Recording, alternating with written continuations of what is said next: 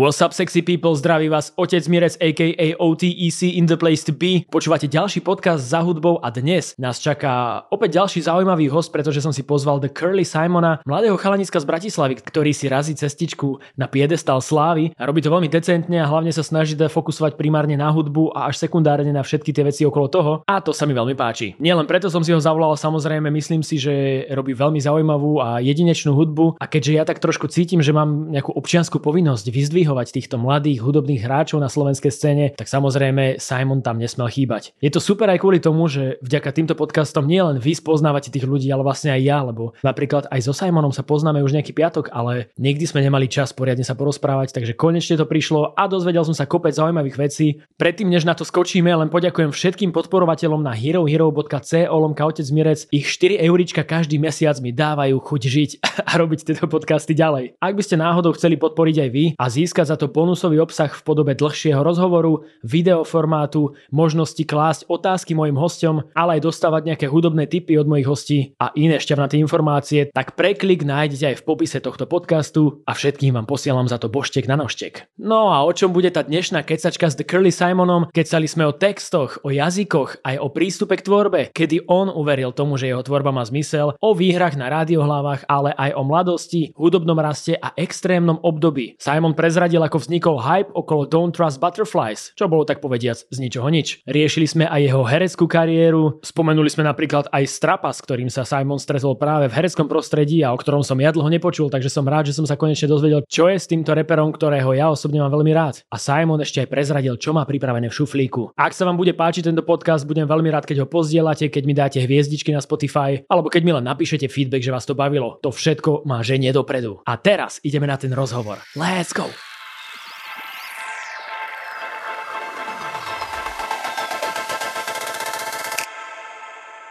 Takže priatelia, začíname ďalší diel podcastu za hudbou. Dnes tu mám zase so sebou ďalšieho fešáka. Teraz inak boli traja fešáci po sebe, tak musím už na budúce nejakú čajočku alebo niečo som dotiahnuť. No, neviem, v každom prípade dnes je tu The Curly Simon. Bárs, čo môžeš tejto dobu? Bárs, čo, že? No. No tak čau teda, vítaj tu na tomto horúcom gauči. Čau, ďakujem za pozvanie. No ja ďakujem, že si prišiel. Ja si pamätám, že ty si mi aj hovoril niekedy, že si myslel, že ťa nemám rád. Tak som si vral, že to bude akože pekné gesto, aby si pochopil, že ja ťa vlastne mám rád. Áno, už som to pochopil. Tak dobre. Takže takto sme sa hneď udobrili na začiatku, to je dobré, myslím si, že to bude prospešné aj voči tomu rozhovoru. A ja vlastne som zistil, že ja o tebe toho veľa neviem. A to je super, lebo ja samozrejme, že vždy sa aj trošku predpripravujem, ale potom to vždy nechávame tak plynúť v takých obyčajných debatách, že vždy z toho vyplynie aj nejaká zaujímavá informácia, ktorú som možno ani nechcel z teba vytiahnuť. A v minulých dieloch, predošlých dvoch som akože strašne som mal nepripravené, že budem mať vždy na začiatku rovnakú otázku, tak v prvom tohtoročnom dieli to bolo, že čo aktuálne počúvaš. V druhom som na to skoro zabudol, že asi po 20 minútach som si spomenul, že ešte som tú otázku nemal. A potom sa tým rozmýšľal, že to je vlastne úplne debilina, lebo však na konci v bonusovej časti sa potom svojich hostí pýtam na hudobné tipy a tam mi vlastne trošku povieš asi, čo počúvaš, alebo čo ťa baví. Takže mením úvodnú otázku dnes s tebou. A bude tá otázka, už sa mi to akože upratalo, že čo by to mohlo byť, tak to bude taká, že čo ťa hudobne formovalo? Fú, to je dobrá otázka. Že to bude pri každom, lebo každý vieš povie niečo iné, každý je inak vekovo zaradený, takže... Vieš, tak úplne, že od malička ja som asi v 7 som začal chodiť na husle. 3 roky som hral na husle, potom 8 rokov na klavír a rodičia ma k tomu nejako doviedli a Earth, Wind, Fire, takéto úplne staré veci. Takéto klasiky ty si počúval. Vieš, potom, čo viem, Justina Biebera som si išiel, Bruno Mars, Aby sme ťa ešte zadefinovali, ty máš 22 rokov, 23? Áno, 22. Som 2000. 2000, takže aby možno poslucháči vedeli zhruba, že v čom si ty vyrastal. Hej. A potom som sa namotal na rap, akože vtedy prišiel, že Soulja Boy, potom na 50 som sa namotal a potom samozrejme A$AP Rocky. Pri ňom som si úplne povedal, že wow, že to je cool, že chcel by som asi robiť niečo podobné. A potom mal si aj také niečo napríklad, že lokálne, čo možno, že u vás doma hrávalo, alebo čo, ja neviem, že ako si to mal, čo sa týka influencingu akože od rodičov, že či oni napríklad nejak hudobne žili?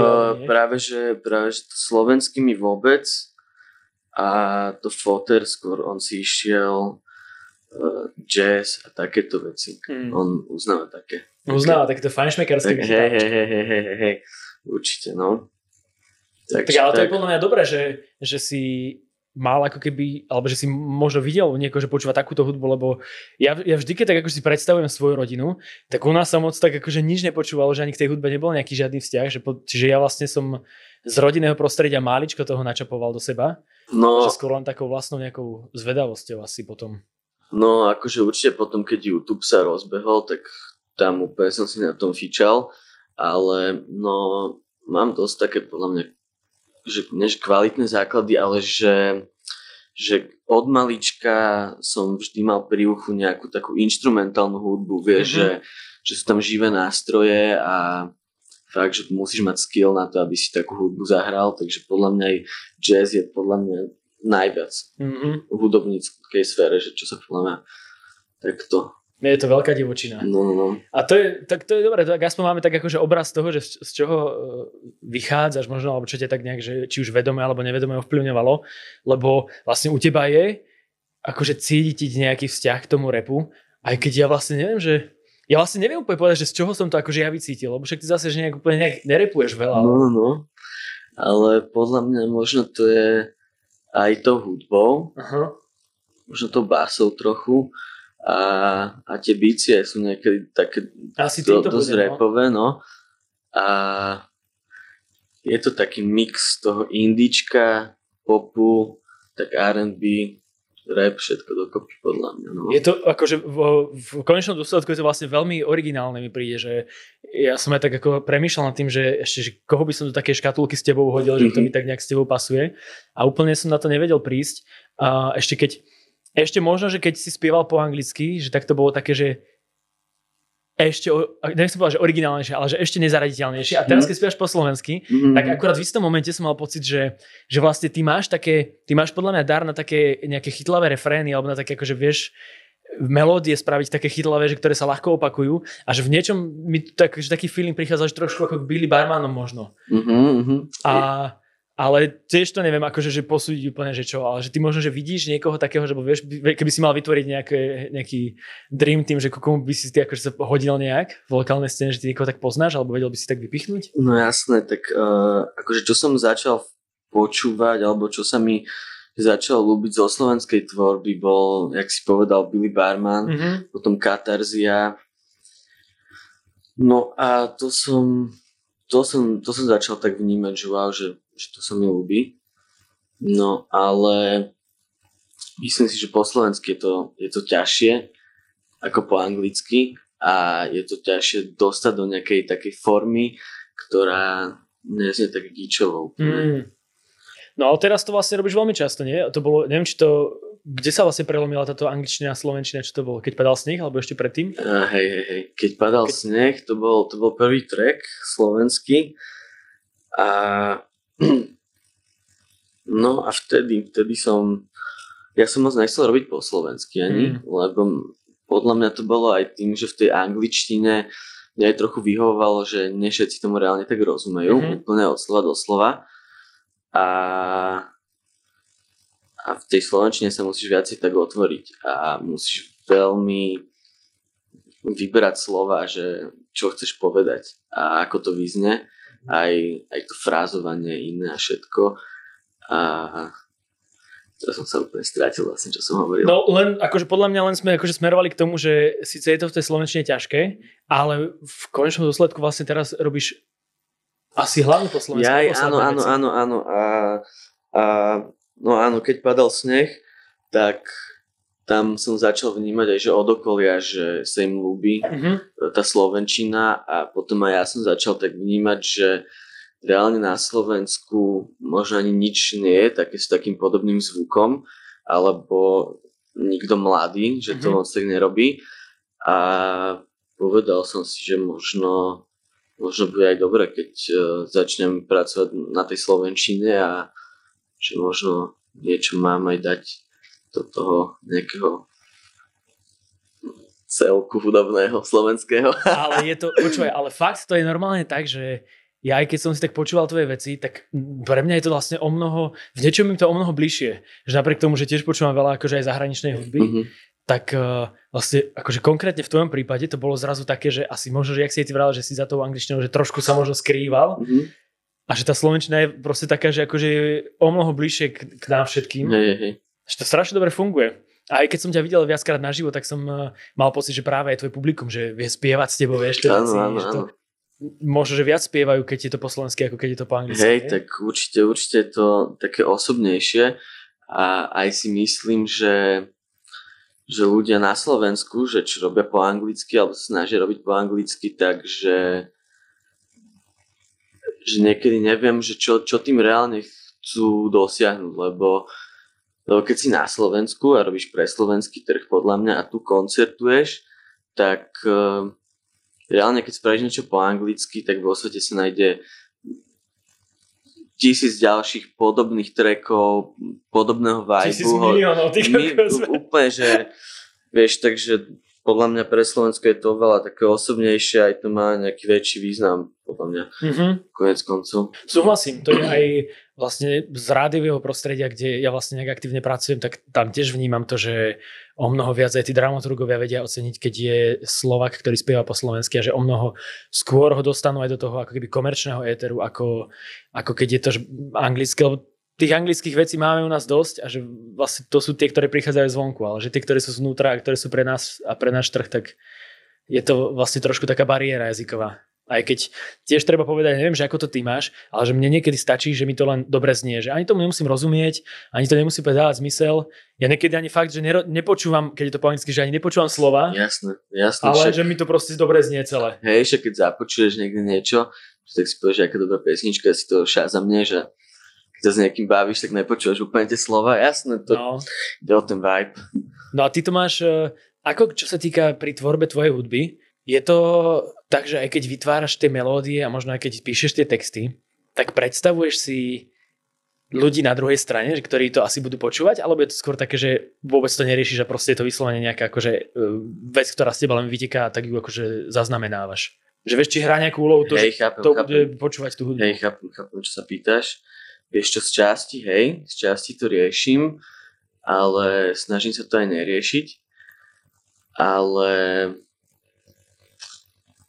keď to píšem, tak akože väčšinou nemyslím na to.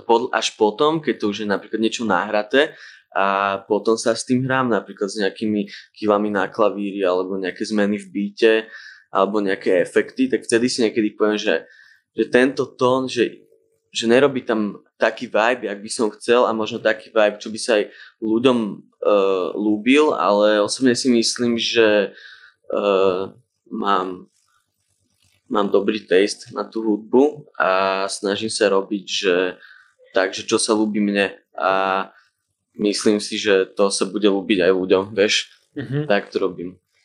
Kedy sa toto vlastne tak zlomilo, že si uveril tomu, že to naozaj takto môže fungovať? Lebo neviem, či to bolo tak od začiatku, že či si od začiatku vedel, že keď to budem robiť tak, ako to chutí mne, že tak to bude proste najlepšie, alebo to bolo tak, že na začiatku, keď si ešte možno aj z Don't Trust Butterflies, keď ste začínali vydávať veci, že ešte ste nevedeli, že ako to bude fungovať, ale v nejakom momente ťa to možno presvedčilo, že bude. No, presvedčilo ma to asi v tom bode, keď som videl naozaj tých ľudí na koncertoch, že si to idú a že proste počúvajú tú hudbu, že aj ľudia zo scény, takže to začali nejak akceptovať a keď som ako keby videl taký proste trochu také uznanie aj od okolitého sveta. Ja pamätáš si aj nejaké konkrétne momenty možno, že niekto za tebou niečo prišiel a povedal, že Simon, toto je dobré, pokračuj v tom. Tak vieš, ja som nejak 14 si povedal, že chcem robiť hudbu a že budem na tom makať. Ja som v to akože veril celý čas a tak som to aj robil, ale tak napríklad Folkrap, keď mi napísal, že poďme spolu spraviť track, tak to som bol taký, že wow, že ty kokos, vieš, že skús po slovensky a to napríklad, že ak to vypálilo, z toho som bol úplne, že wow, čo ja viem, veľa toho bolo aj na Grape, keď nás na Grape zavolali. Vieš, ja som mal také napríklad radiohlavy, keď sme vyhrali. Objav roka, alebo čo ste to Hej. To bol aký rok? 18? 2018. A rok na to som vyhral akože The Curly Simon, tiež objav roka. A potom skladbu roka, keď padal sneh. To si robili srandu potom, že s tým objavom roka, že ďalší rok sa zase premenujem a že zase to vyhrám. Že... No to mal Vec to mal tak s tými svojimi novými projektami, že tiež vyhral debut roka, nie teraz No však s nimi som bol aj v objave roka. Aha. Takže to bola taká halúzna. Počkaj, čo on mal? No teraz mal so Šimonom Švideraňom a predtým mal s Ultrazvukom vlastne. Áno, Ultrazvuk. Že tým, že to bol nový projekt, tak vlastne to bolo zaujímavé. No. Neviem, či si videl, ja som dnes akorát plakal nad tým, že zrušili hip-hopovú kategóriu na Rádiohlavách. Prečo? Tak to objasnenie bolo tam, v tom teda stanovisko bolo také, že oni vlastne ako v rámci týchto žánrových kategórií, že chceli dávať priestor hudbe, ktorá nie je až tak viditeľná, že chceli ako keby trošku zviditeľňovať takú tú hudbu, ktorá je za oponou a že hip-hop už ako keby nepatrí úplne do tejto sféry a že zároveň má dosť priestoru v tom dennom vysielaní a že akože v tých verejných hlasovaniach, že nájdeš veľa takýchto. Ale pre mňa to bolo stále také, že mi to prišlo vlastne cool, že lebo totižto, ja som, už minulo som to tu hovoril strašne liberálne reči, ale lebo mne sa páči práve to, že tie radiohlavy dokázali vyzdvihnúť aj mená, ktoré napríklad v takom tom mainstreamovom hip-hopovom alebo rapovom svete nemajú šancu ukázať sa. Vieš, čiže tam je jasné, že tam sa to bude točiť okolo tých najväčších mien, ale radiohlavy boli špecifické tým, že tam mali možnosť podľa mňa ukázať sa aj mená, ktoré sú kvalitné, ktoré robia akože nejaký alternatívnejší rap, ale sú super. Takže toto si myslím, že je vlastne škoda, že týmto títo všetci hráči strácajú trošku tú šancu na pozornosť. A okrem toho samozrejme aj som rád mudroval okolo toho, keď sme tam ale však treba makať. Aj tak podľa mňa vieš, že, presne tak. Že to ten nezachráni jedno ocenenie, keď to nie. Ale akože pre mňa aj radiohlavy sú vlastne, alebo celkovo asi tieto všetky také ocenenia sú taký príjemný moment, že sa to tak ľudia stretnú, že si tak na jednom mieste pozrú, vieš, nejaké veci, čo vznikli za posledný rok. A jasné. Že mám veľmi rád tú atmosféru aj. Hej, a ja, akože ľudia vravia, že to je ocenenie, čo dajú kamaráti kamarátom, ale podaj by každý bol kamarát.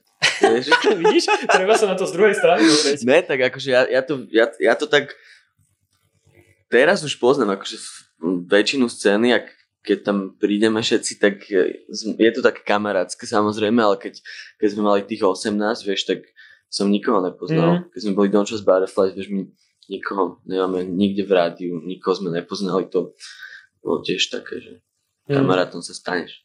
Nie, podľa mňa to malo úplne svoje miesto, lebo zároveň ešte to bolo aj trošku kontrastom.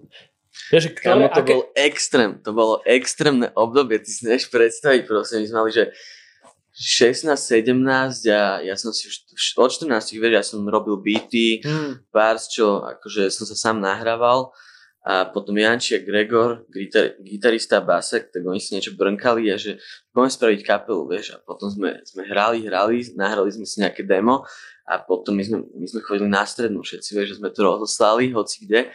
A potom my sme každý boli na inej strednej. Potom všetci vedeli proste, že robíme hudbu a tak. A my sme nemali vonku ani jednu pesničku a sme spravili, to bol taký klub British Rockstars. Kedysi to bolo kokos pri Kolárku. Aha. Tam úplne na rohu, teraz je to zavreté. A tam sme spravili koncert, kam sme mali, že 17 či koľko, 200 ľudí tam prišlo.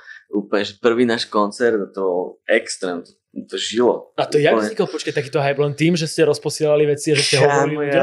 Ja neviem, proste, ja som vymyslel toho motýla s tými očami a spravili sme mikiny, vieš, aj ten názov Don't Trust Butterflies, bolo to úplne také alternatívne, úplne taký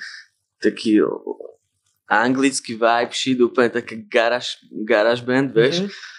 A nejak sa to rozneslo aj po Instagrame, aj hociak a bola to veľká house, akože aj stále je. Aj teraz pripravujeme nejaké nové tracky. Fakt? Jasné. No to som nevedel, že či ešte tento projekt stále nejakým spôsobom je živý. Jasné je, akože my sme spravili pred 2 rokmi, že posledný koncert, že Requiem for Don't Trust Butterflies, alebo tak to bolo. No a Janči, on študuje v Berlíne, basu a zvukové inžinierstvo a to majú extrémne štúdia, tak tam sme boli v Berlíne, sme nahrali nejaké tracky, no a tak. Kokos, dobré. No to je super. A to sa, kedy sa vlastne teda pretransformovalo, ale že Don't Trust Butterflies do The Curly Simona? Vieš, tak ja som to vždy tak nejak najviac... Kokos, púka chrbát. Úplne, kamo, ja som vieš, ak viem popúkať. Počkaj. Ty kokos. No a počkaj, kde sme boli? Pretransformovanie. Ja, áno. No, tak ja som vždy som to tak hrotil najviac, že aj som si robil beaty popri tom a vždy som robil aj solové tracky, takže ono to vždy to tam bolo nejako, ale povedal som si, že vydal som to EPčko, to Moonboy, ešte úplne na začiatku to po anglicky, tam všetky beaty som si vlastne robil aj ja, ešte s takým Dominikom Kopčajom a s takým Dominikom Kopčaj. Máme pozdrav ešte raz Dominik Kopčaj. Dominik Kopčaj. Ty kokos, čau, keď sa mi počuť, vieš, že taký Dominik Kopčaj. Ne. Aj však máme aj ďalší track spolu, vieš, že teraz rozrobený. Fakt? No tak potom to je úplne taký len. Není. To je taký Dominik Kopčaj. To je strašne dobré. No a v čom ty, keď si spomínal, že si sám robil beaty na ten prvý projekt, tak v čom ty robíš? V Logicu, v Abletone, ešte predtým, jak som dostal Mac, tak som robil na stolnom počítači, tam som bol v FL-ku, ale to sa mi moc nelúbilo. No, akože Ableton mi príde, že to asi najviac ľudí používa, alebo... Áno, akože podľa mňa, keď už vieš robiť v nejakom jednom programe, tak v tých ostatných je to dosť podobné. Okrem Pro Tools, tam to je... To Máťo používa na mixovanie, masterovanie a tak. Ale to už je fakt taký, že advanced program. Ale... Ja som Ableton... keď som ja bol mladší, tak existoval ešte také, že Reason. No jasné. To ešte existuje, či nie? Myslím, to bude strašne zložité. Aj Audacity. No, ale Reason si pamätám, že ten bol akože dobrý, len tam bolo, že vizuálne to bolo vlastne strašne zložité. Že veľa proste všetkého tam bolo. Že nebolo to akože systematicky upratané tak, aby sa ti ľahko v tom robilo. Ja si pamätám na informatike, ak sme boli v škole a tam učili robiť v Audacity. Vieš, ja už som tedy robil v Logicu a tak a kúkam na ten program, že ty kokos, že... Step back trošku. No a pokračujeme teda, keď už sme tak začali rozoberať aj tvoje projekty a to, že ako vznikol The Curly Simon, tak veľa ľudí možno, že to práve tak vníma, že to si vlastne ty, ale to je vlastne ako keby projekt tiež, že nejaké hudobné teleso, že nie je to, že o jednom človeku, ale o viacerých, nie? Akože ja to najradšej tak prirovnávam k Travisovi Scottovi a Mike Deanovi. Bo oni sú taká dvojka. A akože je to kapela. Čiže ty si Travis a Matej je... Tak, okay. Mike Dean. Ale sme kapela, samozrejme sme kapela, lebo však koncertujeme ako kapela. Tomáš Hrybík, shoutout, najlepší bubeník. Taký Tomáš Hrybík je náš bubeník. No a je to ťažko je to opísať podľa mňa, ak my fungujeme, lebo vieš, nemám ani problém, že zahrať s DJom pár trackov, keď kamaráti robia nejakú akciu, ale najväčšie gule to má, keď sme celá kapela a všetko to tak ide dokopy, lebo tam je život, vieš, tam na tom stage sa dejú tie veci, ale akože ja by som osobne reálne kapelu nepomenoval nikdy, že The Curly Simon, ale už to nemalo zmysel zase meniť proste. A vieš, že napríklad ja robím aj tracky, že nielen, že s Maťom, vieš, že spravím si, že track, že napríklad Janči teraz z Don't Just Butterflies, on začal robiť beaty a že dosť namakané, tak s ním sme spravili track, ale Maťo vždy to mixuje napríklad tak, ale aj Maťo robíš aj iným. Napríklad z Nick ten dom teraz robil. Fakt? No.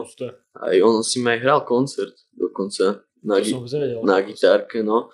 Takže my sme úplne všetci akože free spirit.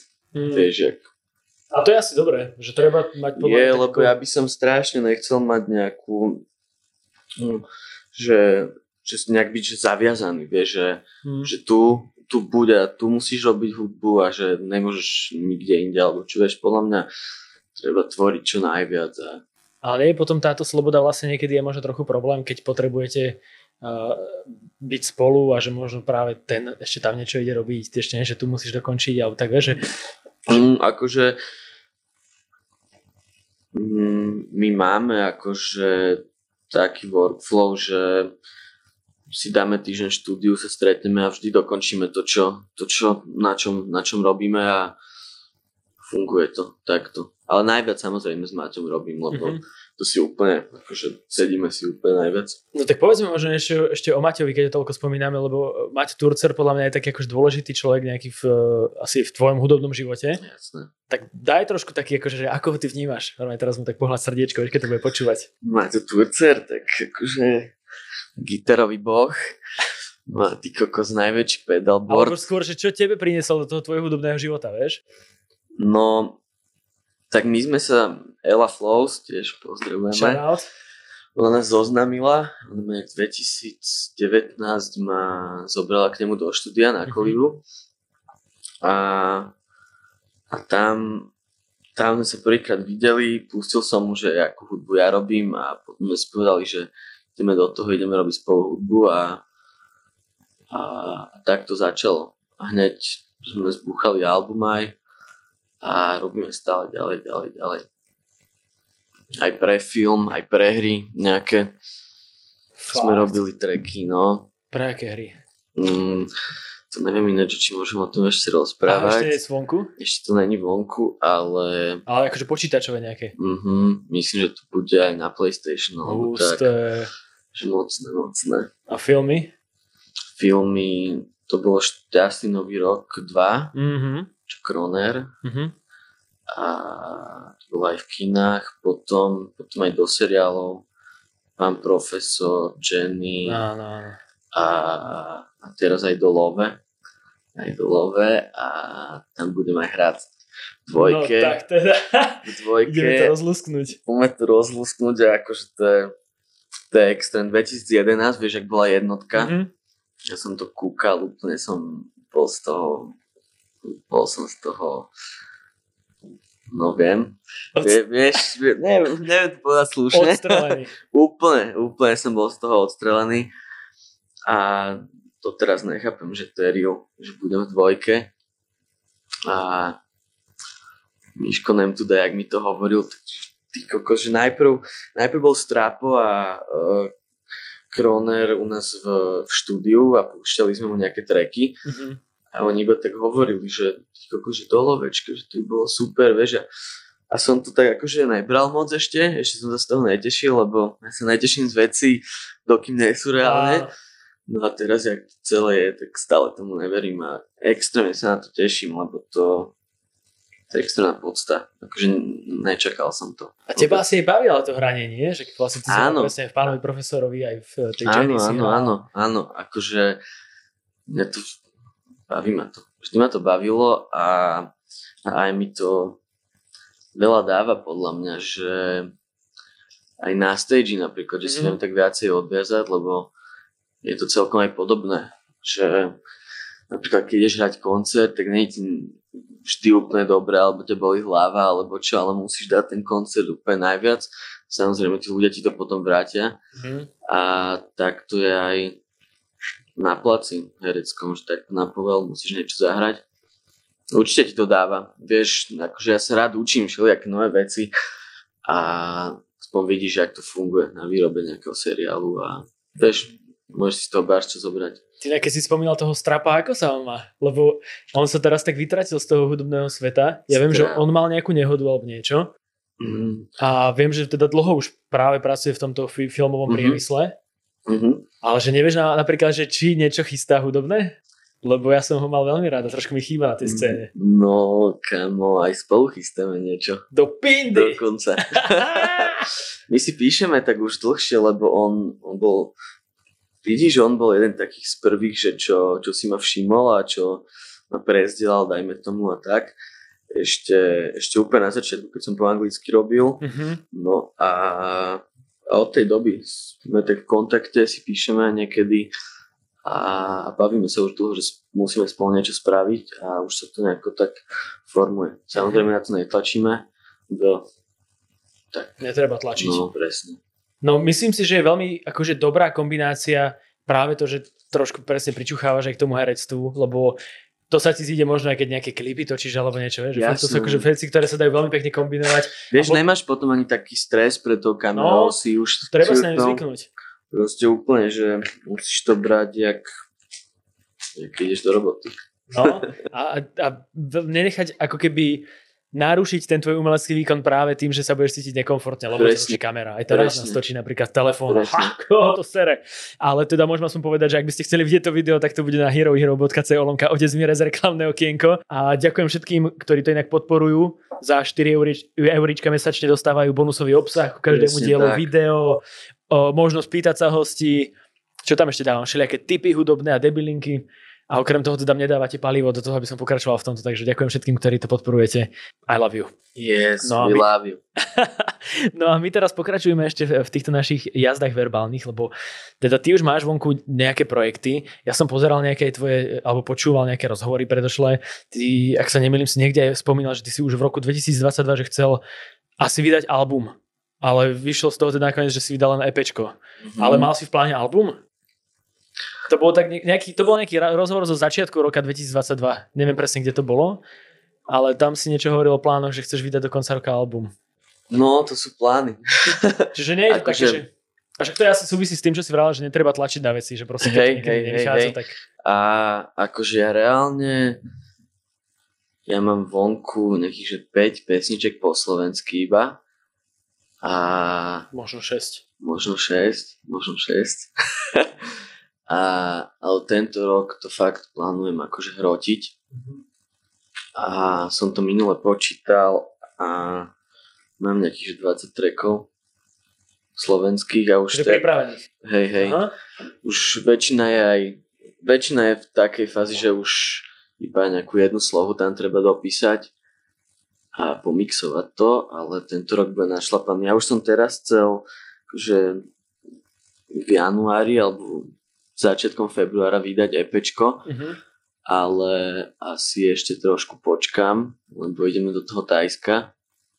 Tam budeme aj nahrávať a potom, jak sa vrátime v marci, tak marec, apríl, tak budú bomby. Budú tlaky, no. No tebe vlastne pomerne prednedávno vyšla aj pesnička s Jaelom a s Katarziou, to je vlastne asi posledný track, ktorý máš vonku. To bola tvoja iniciatíva, či odkiaľ prišla?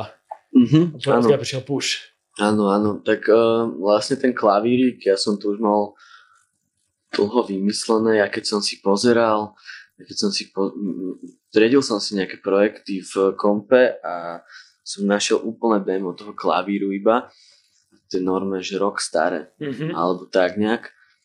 No a potom ma napadol k tomu ten refrén, chodíš domov a Jael bol v štúdiu, mu sa to ľúbilo, tak tam nahral tiež slohu a potom som tam chcel nejaký proste pekný vokál ženský, tak ma napadla hneď Katarzia, tak som jej napísal, že prosím te, že nenaspievaš s nami tento refrénik a on že jasné. A ona tam ale nie je akoby až tak výrazná, že, že tak v pozadí, ale zároveň akože dotvára no. Pekne to funguje. Veľa ľudí sa ma pýta, že kde je ten feed a tak, že kde je nepočujú tam. Že bude aj taký. A jej nebolo ľúto, že tam je len tak akože v pozadí počuť? Že nebolo také, že ja by som tam ešte chcel nech zakvákať. Aha, podľa mňa ne. Že takto. Podľa mňa ne. Podľa mňa spravíme nejakú spolu. Ešte lepšiu.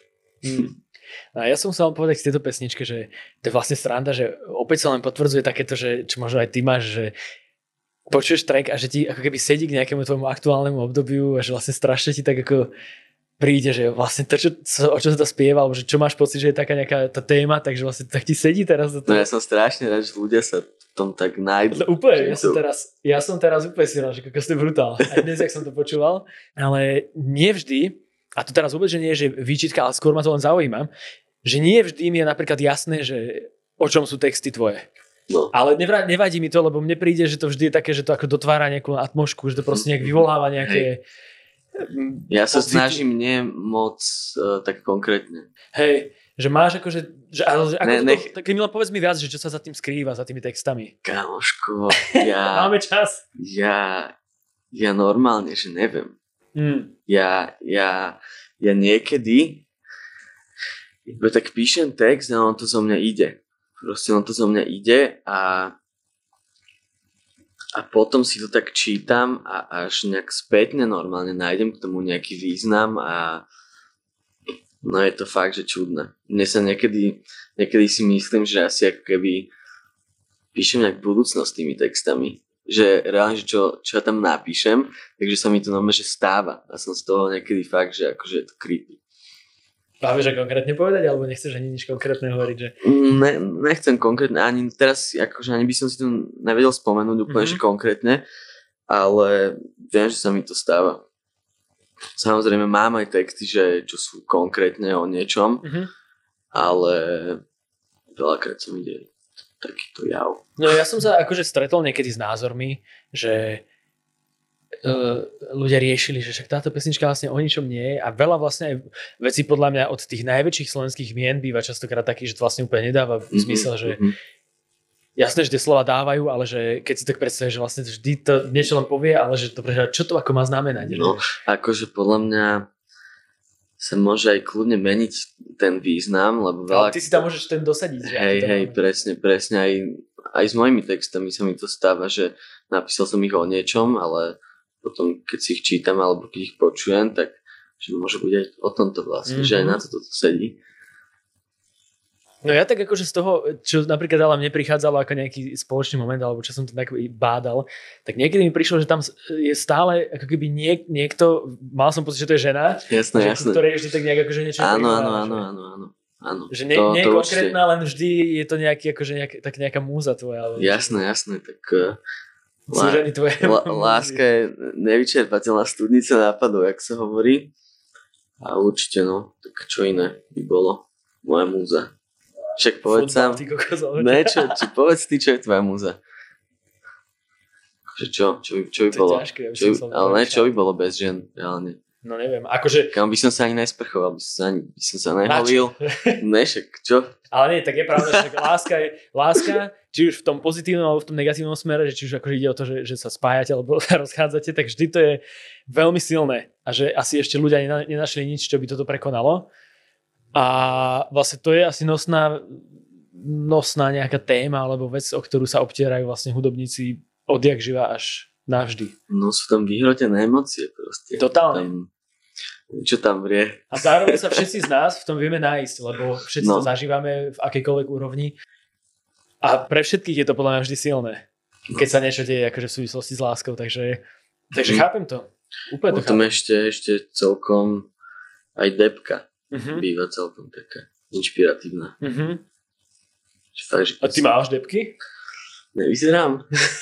Neviem práve, že to povedať, ale tak niekedy aj tí, čo najmenej vyzerajú, tak práve za zavretými dverami bojujú, takže neviem. No, ale pohode som. Ale tak každý máme sem tam také jasné. zostupy a pády. Jasné. Ale podľa mňa aj keď sa máš zlé, alebo tak, hoci čo sa deje, tak tú zlú energiu musíš pretaviť to dobre. A vtedy aj najradšej píšem vlastne. To som sa chcel spýtať, lebo to je tiež druhá vec, že ten hnací motor, že či je pre každého nejaký iný. Ja som u seba tiež zistil, že častokrát mi prišiel, že mal lepšie akože ženie, keď sa mi deje niečo negatívne, ako keď sa mi dejú také krásne veci. Určite. Že sa mi proste chce sústrediť na tie krásne veci, a chce sa mi tvoriť. Presne. A keď je musíš načerpať inšpiráciu, musíš si užiť trošku. Áno. A potom, keď to padne, tak to akože zase ideš toho vypustiť. No. Ja som to tak aj hovoril, aj tebe môžem povedať, že existuje veľmi dobrá kniha, ktorú napísal jeden český autor Karel Veselý. A volá sa to Všechny kočky sú šedé.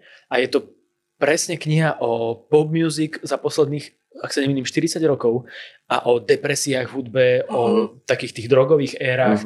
Sú tam akože spomenuté mená od Franka Oceana, cez tí kokos Radiohead, akože úplne, že cez všetkých tých najväčších umelcov, ktorí ti napadnú, tak sa tam nejakým spôsobom o nich opiera a rozoberá texty a strašne dobre. A je super, že napísal proste Čech. OK. Takže všechny kočky sú šedé. Veľmi odporúčam. A potom ešte druhú odporúčam, ktorú napísal tiež Karel Veselý, to sa volá Hudba ohňa a to je zase o black music od toho, ako donesli otrokári proste Afričanov do Ameriky. A od toho, ako vlastne jediné ich dedičstvo, ktoré si zobrali so sebou, je práve tá hudba, až do toho, kam sa to dostalo dnes. Strašne dobre. Takže odporúčam si to dve veci. To len tak by the way. Dobre, díky. No nemáš za čo. Nechaj, ja tebe niečo dám, vieš, nechaj, ty nedávaš informácie. Ešte sa vráťme k tým textom, lebo mňa vždy zaujíma aj to, že nielen teda tá emócia, ale aj možno to prostredie, v ktorom vznikajú, či potrebuješ nejaké špeciálne, alebo kedy sa aktivuje tvoje nejaké kreatívne myslenie a tvorba.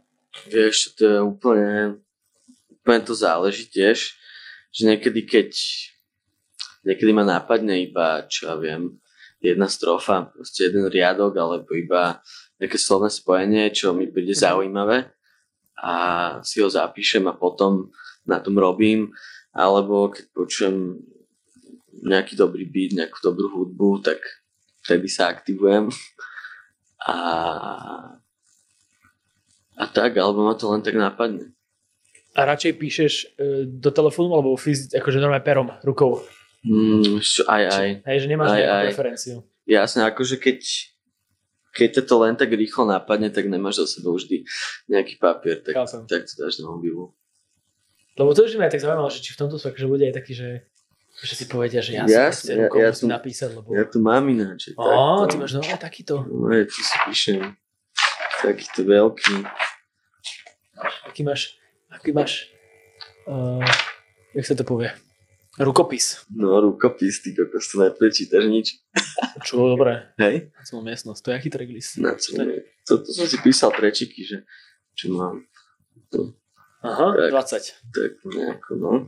Čiže možno si mi teraz ukázal tracklist najbližšieho albumu? No, neviem, že či bude akože 20 trackov, ale mohli byť aj 2 albumy. Tak v dnešnej dobe, hej, no. Ja som minulé riešil práve, keď tu bol Zajo, tak som riešil, že on vydal vlastne album, kde je, ak sa neviem, 10 alebo 9 trackov a z toho posledný je prázdny. Že tam nič nedal. A prišlo mi to, že či to nie je taký akože odrb na ľudí, že vlastne ponúkaš im 9 trackový album, ale vlastne jeden z nich je nič. Že aj The Neighborhood, neviem už, ktorý album to bol, ale majú tam, že Moment of Silence sa volá ten track a Minúta ticha. Toto je ešte dobré, že toto je vysvetlené. Akože Zajo to potom tu vysvetlil u mňa, čo mi dávalo zmysel, lebo ten track sa volá RIP a on bol taký, že chcel akože vzdať tiež presne takú tú minútu ticha pre všetkých, ktorí nás opustili 2022 a ja si z tej hudobnej sféry myslel, ale predsa len mi to prišlo také stále, že neviem. A to je krásne, že to sú také akože umelecké vyjadrenia, ktoré ti nemusia vždy dávať zmysel, ale zároveň majú miesto v tomto svete. Kamaráti, toto je koniec verejnej časti. Díky moc, že ste dopočúvali až sem a ak by ste chceli počúvať ešte ďalej ďalších 40 minút rozhovoru, tak stačí, ak si kliknete na link v popise tohto podcastu herohero.co/otecmirec a za 4 euríčka dostanete bonusy k všetkým predošlým podcastom vrátane tohto, okrem toho aj videoformát a ďalšie benefity. Len v rýchlosti poviem, že v bonuse sme rozoberali niektoré konkrétne Simonové texty, s kým také bežné víkendy faily v meste, aj ktoré podniky vymetá, čo by mal podľa neho obsahovať hit, či chodí do školy, o financovaní jeho tvorby, tam mi prezradili jednu veľmi zaujímavú infošku, o dizajne, o tom, kedy bude nový album, o showbiznise, ale aj o tom, že napísal text Adamovi Ďuricovi. Všetko toto nájdete v bonuse a už v najbližšom dieli sa môžete tešiť na skvelého reprezentanta slovenského rapového undergroundu Duškyho Vlka. Ja sa budem tešiť na vaše uši tiež, vy sa tešte na môj hlas, príde ten čas, keď sa vrátim medzi vás. Zdravý otec Mirec a Šmitec.